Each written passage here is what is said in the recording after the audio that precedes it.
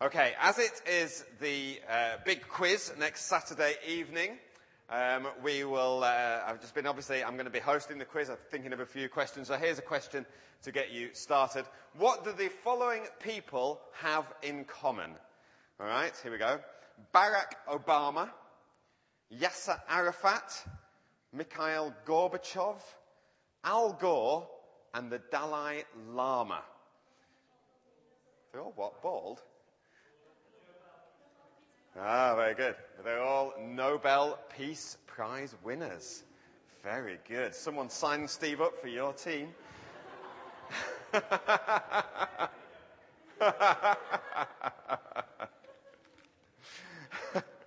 Yes, all of those are winners of the Nobel Peace Prize. Barack Obama is the latest winner of it, I think, unless they've given one for this year already. He won it last year. And the prize, if you don't know what the Nobel Peace Prize is, the Nobel Peace Prize is given to those who have done the most work or the best work for promoting peace between nations and for working towards the abolition or the reduction of armies. All right, that is what you can win the Nobel Peace Prize for. So, here's a question, because we're going to look at verse 9 specifically today. I thought it would lead you towards the answer of that question a bit too quickly if I told you that earlier. We're going to look at verse 9. Blessed are the peacemakers, for they will be called sons of God. So, is Jesus talking about Barack Obama, Yasser Arafat, Mikhail Gorbachev, Al Gore, and the Dalai Lama and others who have won this when he says, blessed are the peacemakers when they will be called sons of God? Is the prize, additional to winning the Nobel Peace Prize and the £1 million that goes with it, is the prize that they are called sons of God? The answer is no, it isn't. Hopefully you knew that. Because actually in the same way as with all these Beatitudes, all of these statements that we've been looking at over the last few months when I've been preaching, Jesus isn't looking for a group of people who are going to fit a description. He isn't out there looking who are the peacemakers in this crowd that he's preaching to. Which one of these are going to be the ones who are promoting peace between nations? Who's already doing the job? Well, they're the ones who are going to be called sons of God. No, that's not what he's doing. Jesus is describing us if we are Christians. Jesus is describing those who are believers, those who have repented, those who have given our lives to God. So in Jesus' eyes, if you are a Christian, if you are following him and have given your life to him, you are more of a peacemaker than the Dalai Lama is. You don't get the £1 million, but you will be called sons of God. You are a peacemaker because of what God is doing. Now, we've talked about that before, but it's also worth pointing out that neither here is Jesus giving us a list of tasks that now we've become a Christian, we have to do, and that we can be quite daunted by, and that we can look at and feel inadequate to, all the way down here. Jesus isn't saying, well, now you're a believer in me, now you have to be poor in spirit. Now you have to work at being those who mourn. Now you have to really try hard to be meek. Now you have to really hunger and thirst after righteousness and be merciful and get your heart sorted out. Sort that out and go out and be a peacemaker. And by the way, you're going to get persecuted. He's not saying this is what you've got to work at. It's not like a kind of, when you go for a job and then suddenly you get a list of tasks. Oh, now I've got the job. This is my list of responsibilities. How many people here have heard of what's called the Peter Principle? The Peter Principle. Oh, two. More people knew the Nobel Peace Prize, but the Peter Principle is this. Everyone gets promoted to their level of incompetence. Everyone gets promoted to their level of incompetence. So in other words, if you're doing a good job at work, your boss will look at you and think, they're doing a really good job. I'll promote them to more responsibility. And maybe you do quite well at that. You go, oh, they're doing quite well. I'll promote them to this next level. And so everyone gets to the level where they don't get promoted anymore. Why don't they get promoted anymore? Because they're rubbish at the job that they now got. They've been promoted to their level of incompetence, and that's the level that they get to. And that's the Peter principle. You might look around at certain people and think, I know a few people who have proved the Peter principle right. You might be thinking, yeah, I'm looking at one right now.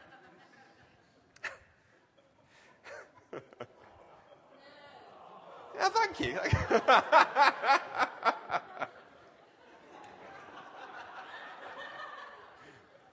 You'd be right if you were thinking that.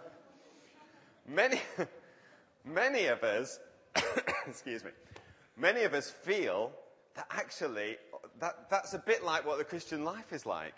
You see, we might have got hold of the fact that we don't have to be good at these things or anything else in order to win favour with God. We might have got hold of that. We might have understood that God comes and meets us where we're at. He brings his love to us. He says, you cannot achieve the standard of holiness that I demand. And therefore, I will rescue you and I will do all the work. I will send my son. I will bring you to me. We kind of understand that. It's all about grace. But what we can then think is that once we've been brought into God's family, then now we've got a list of jobs to do. Oh no, I didn't realise I'd signed up for all of these things. I feel inadequate. I feel incompetent. I can't do it. And we go, oh, I'm a rubbish Christian because I can't do all of these things now. That's not what it was about. God isn't bringing us to a position in him where we are then incompetent. God doesn't work and operate on the Peter principle. Jesus isn't telling us here how to become poor in spirit or meek or pure in heart or peacemakers. He tells us that this is who God is making us into. This is who God is making us into. Not that we have to become. God is doing this in us. He doesn't stop at just saving us. He doesn't stop when he just brings us into his family. He says, and I am going to keep working in you. And I am going to bring these things about in your life. You don't have to try so hard to do it, because I'm going to do it for you. We inherit the character of our Heavenly Father. John said it so well earlier, didn't he? He said, God imparts into us his DNA. God gives us his DNA. So we see that God is like this. These things that we're like, God is like that, and he's giving us the ability to do the same thing. So we will inherit God's character. We will become peacemakers, because God is a God of peace. We will follow on from his son Jesus, who was called the Prince of Peace in Isaiah chapter 9 and verse 6. And he will give us that same DNA, because we too are sons of God. That's who we are. He's not saying, if you are a peacemaker, you will be a son of God. He's saying, if you are a son of God, you will be a peacemaker. Because you're a son of God. You will have the same DNA as I do, as my son does, the Prince of Peace. So let's start by looking at Jesus and not looking at ourselves. Let's not look at ourselves, oh, I'm inadequate. Let's look at Jesus. See how adequate he is. How adequately he fits the description of the Prince of Peace, a peacemaker. And then step out in faith and say, God, I believe you are making me more like Jesus. You are making me like a peacemaker too. Jesus is, of course, the greatest peacemaker that there ever has been or ever will be. The greatest man who is a peacemaker.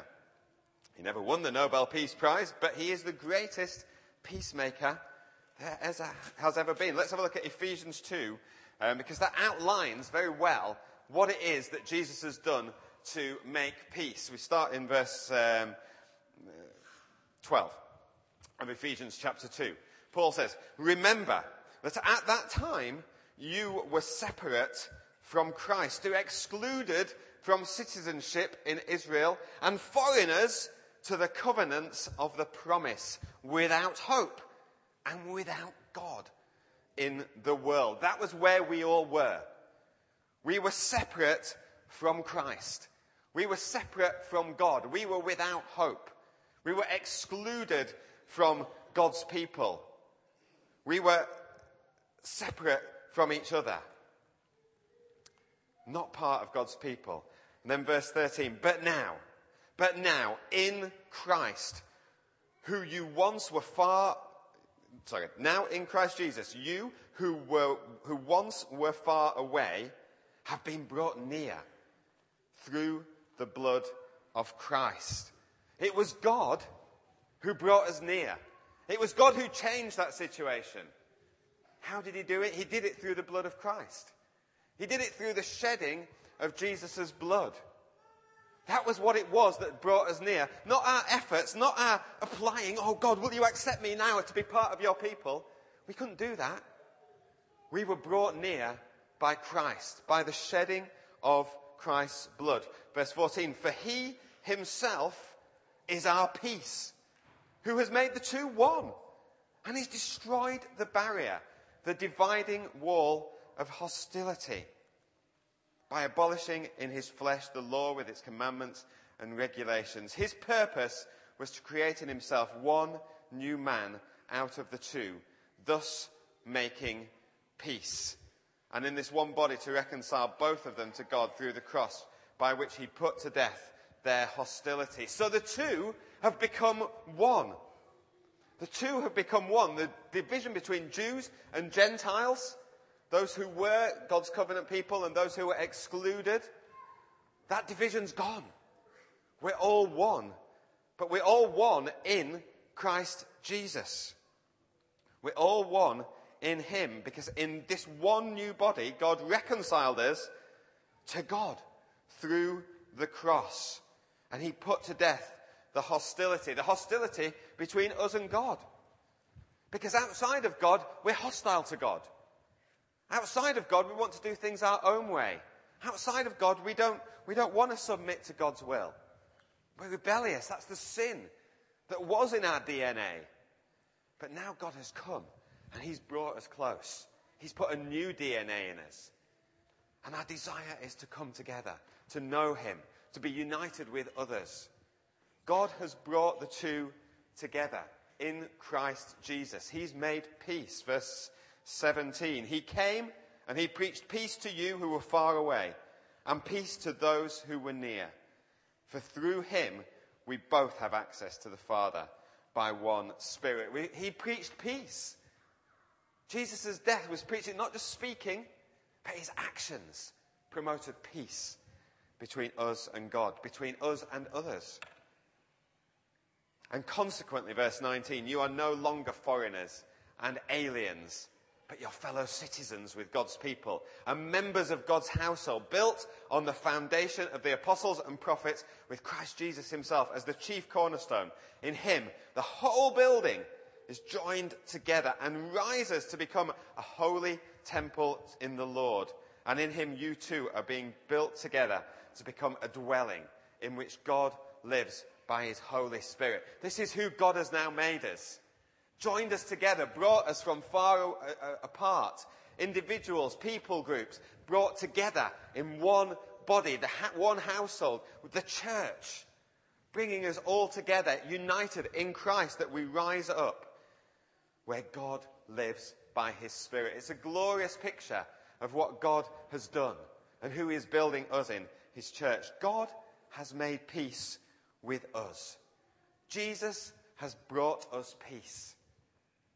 Steve read it out earlier on today, and Jesus, he was saying about peace being with you.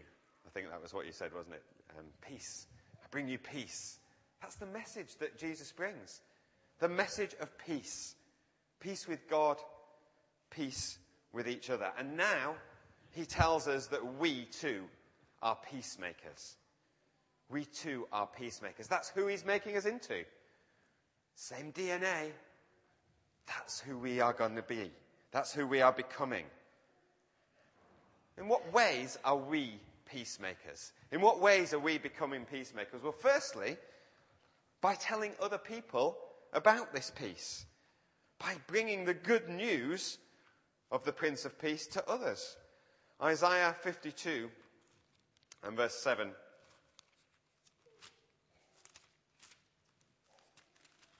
says, "How beautiful on the mountains are the feet of those who bring good news, who proclaim peace, who bring good tidings, who proclaim salvation, who say to Zion, your God reigns." How beautiful on the mountains are the feet of those who bring good news, who bring peace. Paul, the Apostle Paul, quotes this in Romans 10, doesn't he? And he's encouraging us. He's encouraging us and the Romans who he was writing to tell others of this good news, to let others know about this peace that has been brought. He says in Romans 10, verse 12, there's no difference from verse 14. He says, "How then can they call on the one they've not believed in? And how can they believe in the one whom they've not heard? And how can they hear without someone preaching to them? And how can they preach unless they're sent? As it's written, how beautiful are the feet of those who bring good news." It's us now who are taking the good news of the gospel, the good news of the reconciliation that Jesus has brought, the peace that Jesus has brought to the world. We are bringing that to others. We are telling other people. We're living it out in our lives. And we're telling people the truth.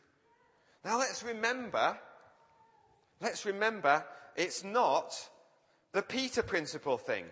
It's not, oh no, now we're a Christian, we have to tell people, no, oh, what a nightmare. Oh, I'm so nervous of that. That's not what it's about, remember. It's because we love God so much and are so amazed at what he's done for us. Actually, we can't help but speak it out. We see that in Acts chapter 5, don't we? Early church. The apostles, those disciples who followed Jesus, who were so scared, remember? They were so scared, they were hiding away. Even after Jesus had been raised from the dead, they were still scared and hiding until God poured out his Holy Spirit on them. And then the Spirit came. And then they were out in the streets, weren't they? And they were speaking in tongues, and there were signs and wonders going on, and Peter's explaining and preaching to them. And they're getting into trouble with the authorities, and the authorities arrest them. And then they, in chapter 5, they get Peter and other apostles, and they arrest them, and they take them before the Sanhedrin, the council, the kind of church council of the day. And they question them. And in verse 28, they say, "We gave you strict orders not to teach in this name of Jesus. Yet you filled Jerusalem with your teaching and are determined to make us guilty of this man's blood." And Peter and the other apostles replied, "We must obey God rather than men." And then later on, after Peter's spoken, there's a chap called Gamaliel stands up and speaks on their behalf. And in verse 40 it says, his speech persuaded them. They called the apostles in and had them flogged. And then they ordered them not to speak in the name of Jesus and let them go.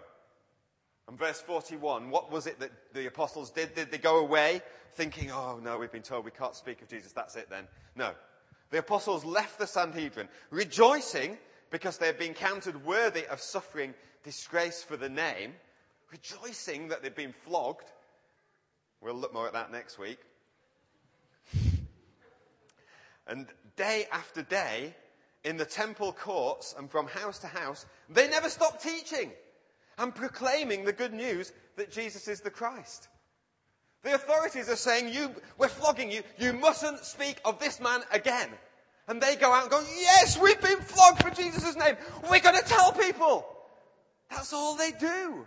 They never stopped. They never stopped. I heard a story about a man who was, he'd got to know someone who was a Christian. And this guy had been telling him a lot about Christianity, a lot about Jesus, a lot about God's salvation. And this man was impressed. And he said to the guy who'd been telling him, he said, look, He said, I see what you mean. He said, but there's one thing that bothers me. He said, I know that if I become a Christian, I've seen you guys, you're always telling people about Jesus. You're telling me about Jesus. He said, I couldn't do that. He said, it just fills me with such fear. The thought that I would have to go and tell other people about Jesus. He says, so I don't think I can become a Christian because I just don't want to do that.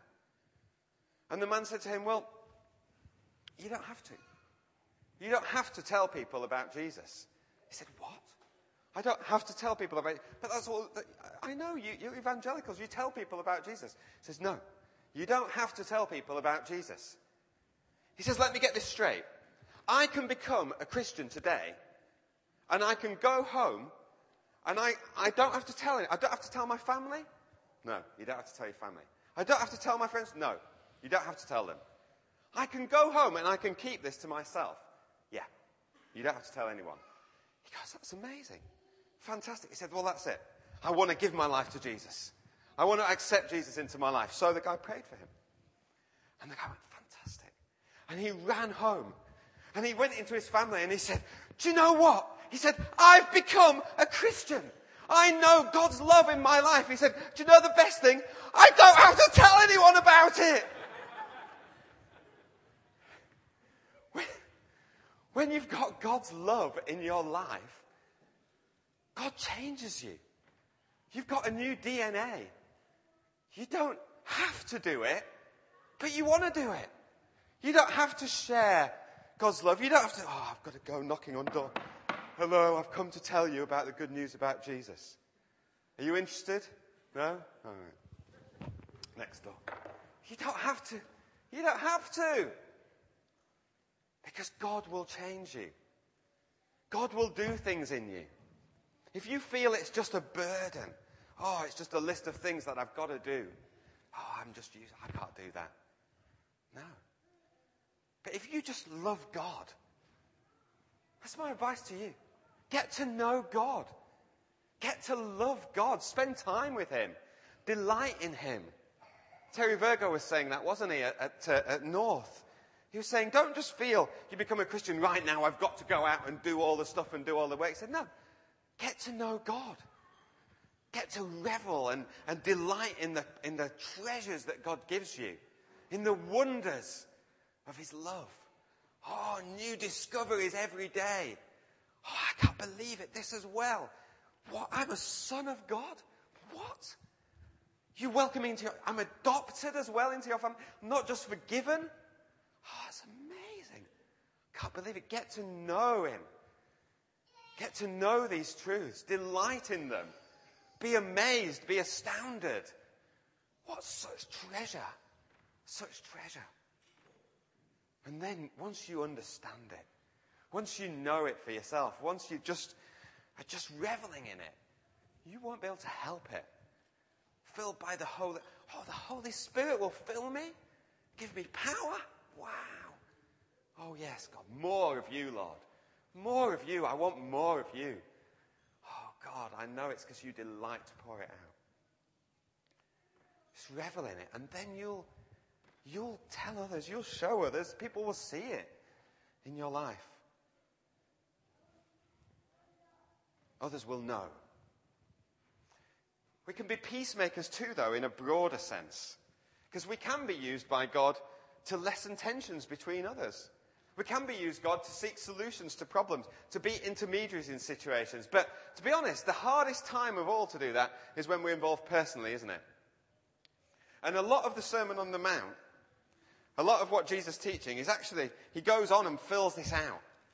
And he explains what he means about in applying some of these verses that we find in the Beatitudes. So, for example, in Matthew 5 and verse 43, Jesus says, "You've heard that it was said, love your neighbour and hate your enemy."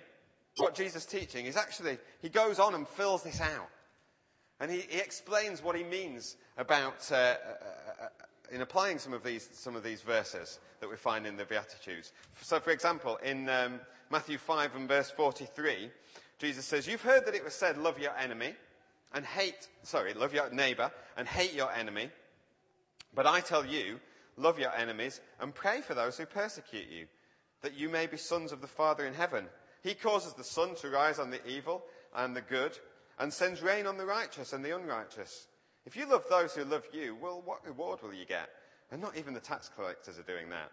And if you greet only your brother, what are you doing more than others? Don't even pagans do that? Be perfect, therefore, as your heavenly Father is perfect.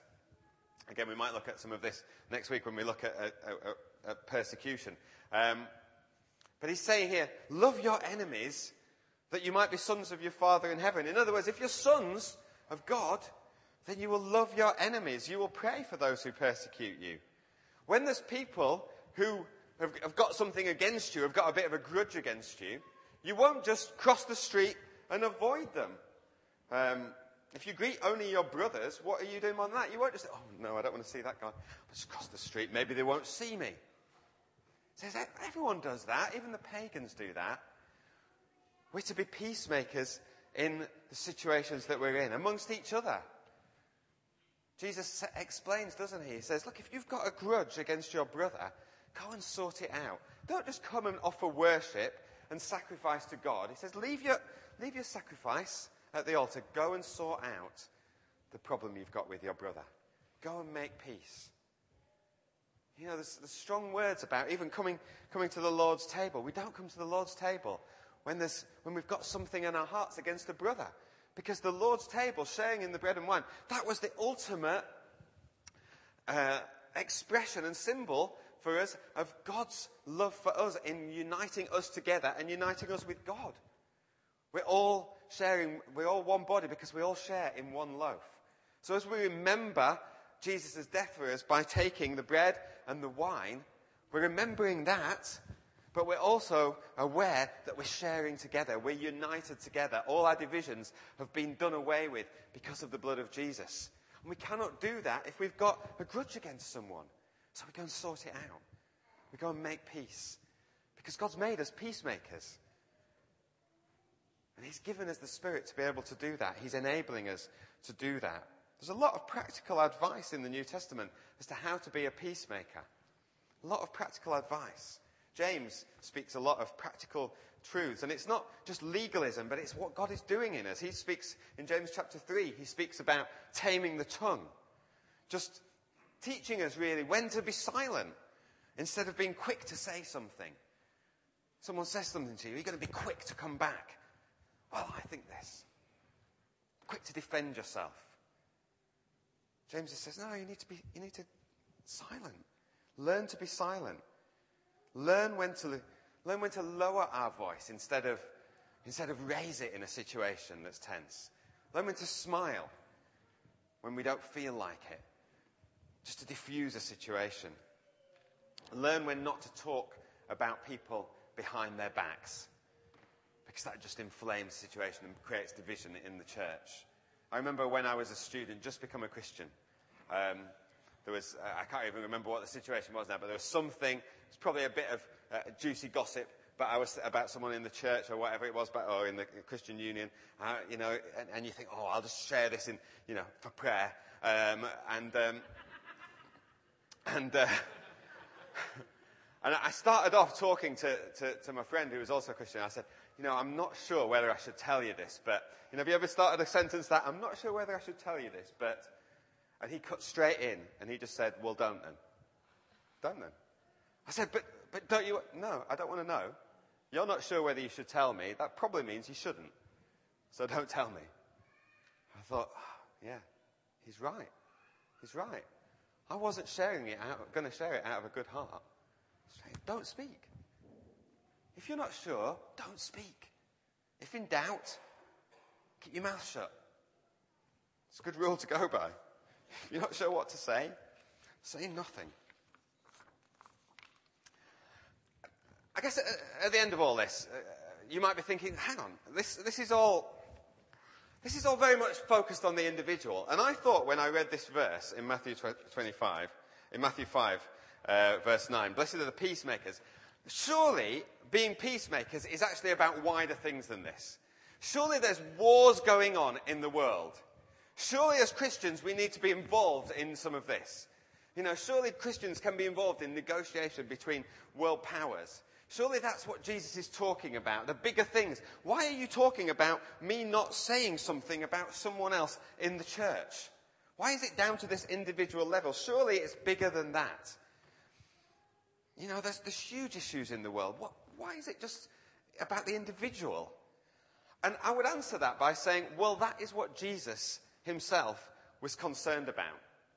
So you have to remember that the political situation at the time that Jesus was living was extremely fraught, extremely tense.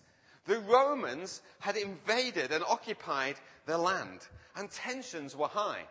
The Jews were expecting a Messiah to come, someone who was going to come and riding in and to defeat the Romans and to bring about peace. Yes, but that sort of peace, political peace, freedom from the oppressive regime, the oppressive force that had come and occupied. That was the peace that they were looking for when Jesus came in, even amongst Jesus' followers. So you see John the Baptist, don't you, and him being in prison and hearing about the miracles that are going on. And he sends messages to Jesus through his followers and says, are you the one who we hoped for?